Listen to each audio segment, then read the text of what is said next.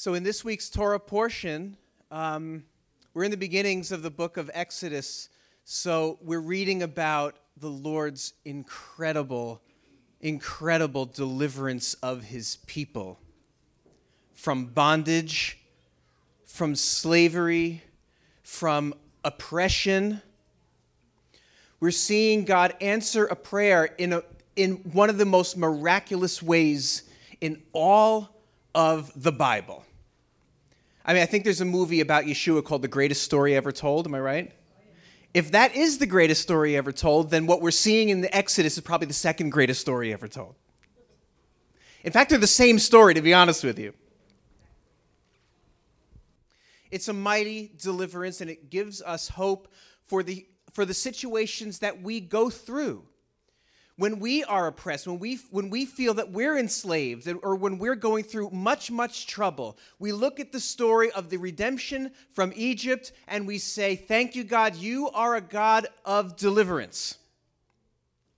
As the Psalms say, you are our rock, you are our fortress, and you are our deliverer. And in this Torah portion, we read names. We read names of people who experienced this deliverance. It starts to list the heads of tribal households, the tribe of Reuben, etc., who experienced the deliverance, and some of their descendants.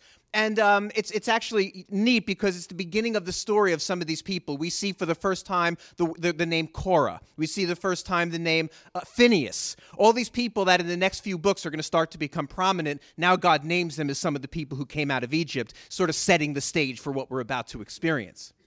But all of these people experienced the mighty hand and an outstretched arm of God come down and bring incredible deliverance and salvation.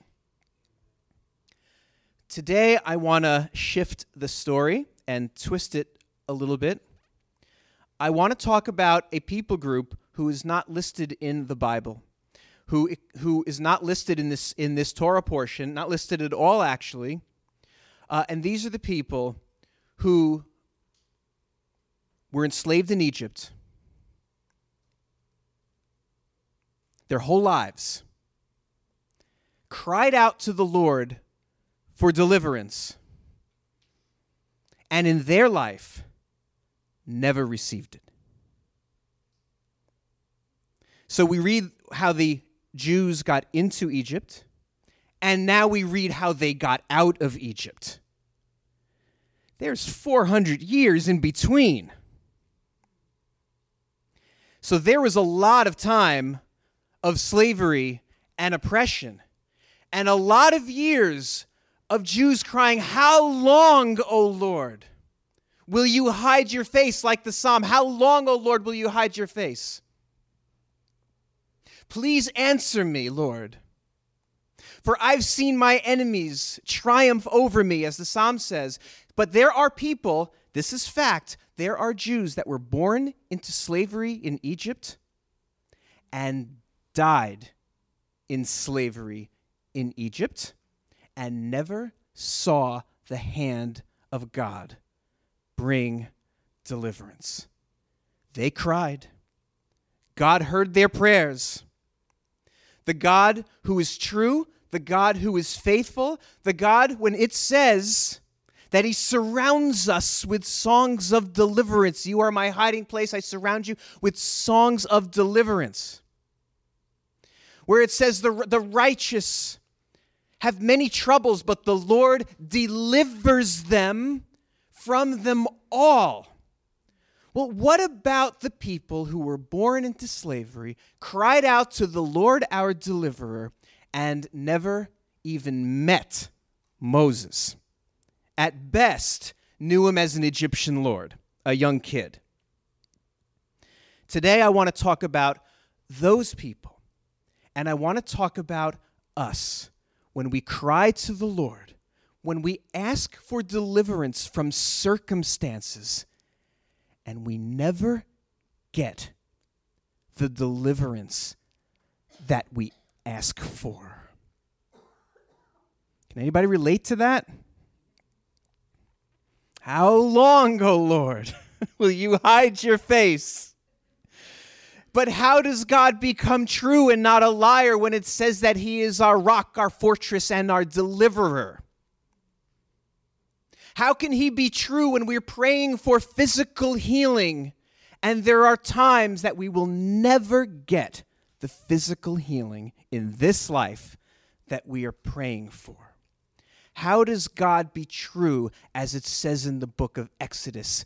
Ki ani Adonai Rafecha, for I am God, your healer. How does it become true? And I think the answer to this question is probably one of the most important answers we can ever learn as people of God. Because we all experience his deliverance. We all have. And if we've accepted Yeshua in our hearts, we most certainly have experienced the greatest deliverance. But there are situations that as much as we cry, we will not get delivered from. So I want to fast forward now about 1,500 years after the Exodus to the time of Yeshua the Messiah. Yeshua came onto the scene during another time of oppression of the Jewish people. It wasn't the Egyptian slavery. It wasn't like that. But the oppression in the Roman Empire, the yoke of Rome, the heavy hand of Rome on the Jews, on the Israelites, was very heavy. They were enslaved. They were in bondage to Rome. Let me put it this way. Yeshua was not the first Jew to be hung on a cross in public as a spectacle. And he wasn't the last. Rome was a heavy hand of oppression. And the Jews cried out, "How long, O Lord, will you hide your face?" This is why messianic fervor was so intense at that time. They were waiting for another Moses. They were waiting for a conqueror to come to stare the emperor of Rome in the face and say, "Let my people go." They were looking for a political leader who is going to be their new king. As prophecy said that the son of David will come and reign over Israel forever, they were waiting for that son of David to come as a king and as somebody who was going to conquer the enemy. This was so prevalent that even the disciples, after they walked with Yeshua for years, after Yeshua died and rose again, in Acts chapter 1, they say, "Now are you going to restore the kingdom to Israel? Are you going to do all this now? Okay, you already died for our sins. You died, you rose, you hung out with us for 40 days. So are you going to do it now? Are you going to kick Rome out now?" It was so much on the minds of the people, even the disciples, that even after Yeshua did what he did, they were still like, "Okay, now you're going to kick the Romans out?" And he said, "It is not for you to know these times." So even then, they still wanted deliverance from Rome. They wanted deliverance from their oppressors. They wanted the God who is our fortress, our rock, and our deliverer to bring deliverance the way they saw deliverance, the way they read deliverance as we're reading it in this Torah portion. Yet, not once, and this is interesting, not once did Yeshua confront the Roman Empire. Not once. When he turned the tables, it was against the religious establishment. Not once did he go to the politicians of the time and say, "You stop oppressing my people." Not once did he do that. But to a people who said, "Yeshua, deliver us," because they're beating us, he said, "Just give him your other cheek." The ones who said, "Yeshua, deliver us," because they're putting us into slavery, make us carry heavy packs. They say, "Well, carry that pack more than they even asking you to." The people said, "Yeshua, deliver us because we're persecuted." He said, "Pray for those who persecute you." They said, "Yeshua, deliver us because they are taxing us unfairly." Yeshua said, "Who's on that coin? Just give to Caesar what's his. I don't care if he taxes you 10%, 20%, 30%. I don't care if he does a new tax plan. I don't care if the House and the Senate and then the president agree on a tax plan. Whatever it is, just pay it. Don't worry about it. They went to Yeshua and they said, deliver us for the ones who are taking our lives. Look at all these Jews up on crosses. Yeshua said, don't fear those who can take your life, but can't destroy the soul. Only fear the one who could take your life and destroy the soul. See, they looked for Moses. But Yeshua, the Lamb of God, came on the scene and brought a different deliverance. So what was the deliverance? That the Lamb of God, the Lion of the tribe of Judah is coming. There's no doubt about it. He's going to set everything right. But how does God hold true to being the God who delivers? Yeshua came and said, I am not promising you deliverance from your circumstance. I give you peace within your circumstance. And that is the deliverance and the healing that Yeshua brings.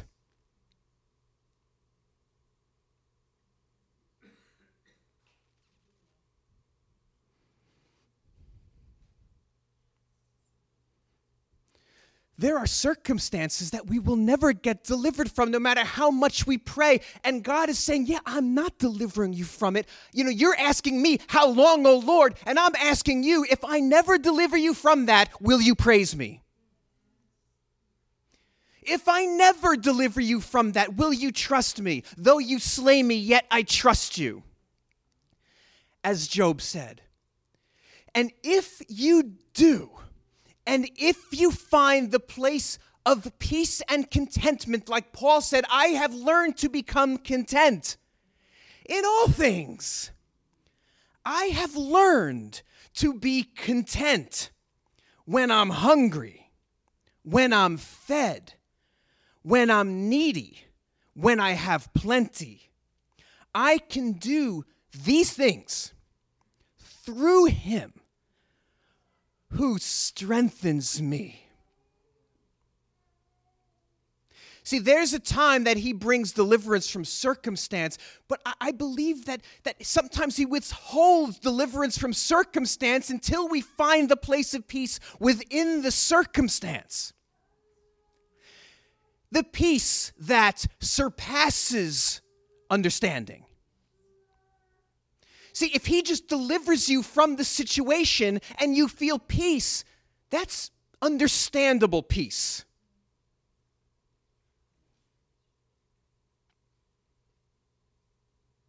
If he delivers you from a situation and you have peace because the situation went away, that's understandable peace. So when it says, and when he said the peace that surpasses understanding, that means it's a peace that is not dependent upon the circumstance. It's peace within the circumstance. I will praise you in this storm. It's one of my favorites songs. Hallelujah. Sometimes we're in the boat with Yeshua and there's storm all around and we cry to Yeshua, Yeshua, save us. We're dying, we're dying, we're dying. And there's a time that Yeshua goes to the storm and says, peace, be still. But I always found it interesting that he said to the storm, be still. Because that's also found in the Psalms, be still and know that he is God, that I am God. So who did he really speak to, the be still? Maybe in some way in spirit that it wasn't necessarily the storm. Maybe it was our hearts that he speaks to and says, peace, be still. See, every storm has an eye. Every storm, if you ever seen a picture, like a satellite picture of a storm with all this incredible whirlwind of storm, right in the middle of it is this place of peace. So in a way, when he says, peace, be still, sometimes he doesn't remove the storm, but he puts us into that place, in that eye of the storm, where there's walls of storm all around us, but we have peace. That we have empowerment. And that's the place of deliverance. That's the place of true deliverance. That is the place that the Lamb of God wants to bring us all. I truly believe that God puts us in situations that we simply cannot control to prove to us that he is in control. That's a quote from Pastor Steve Furtick, who screams even louder than I do, if you ever listen to him.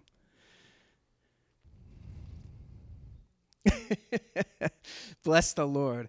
Bless the Lord. Bless the Lord. Bless the Lord. It's in that place when we give up control. The place of giving up control is the place of peace.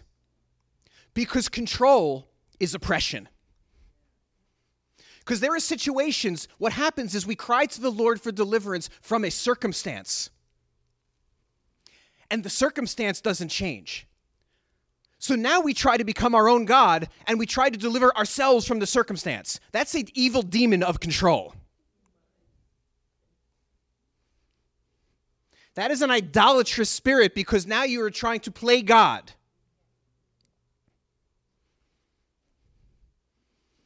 And when you try to change situations through a spirit of control, it's only going to cause oppression in your heart and in your soul. It's in the place when we give up trying and we say, right where I am right now, I praise you. And if you don't change a thing in my life, if you don't heal me in the way that I've been praying, I will rejoice, I will be victorious, I will sing to you,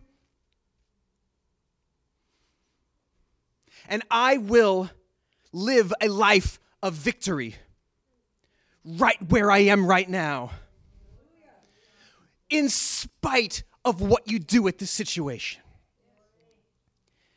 And to give you a little hope in this depressing message, I believe that that's the foundation of where God does bring deliverance. When we let go and let God. We see at the end of the last Torah portion, where things got really bad. Things were really bad already for the Jewish people in Egypt. And then Moses came along, right? And then Pharaoh just made things a whole lot worse. It's like, okay, I'm not giving you any straw. You go find your straw and you keep the same quantities of bricks and all that kind of stuff. So things hit a new rock bottom for these guys and for Moses. And Moses went back to the Lord and said, man, you just made things a whole lot worse. And the end of last week's Torah portion ends with these words from God. Now you will see what I will do.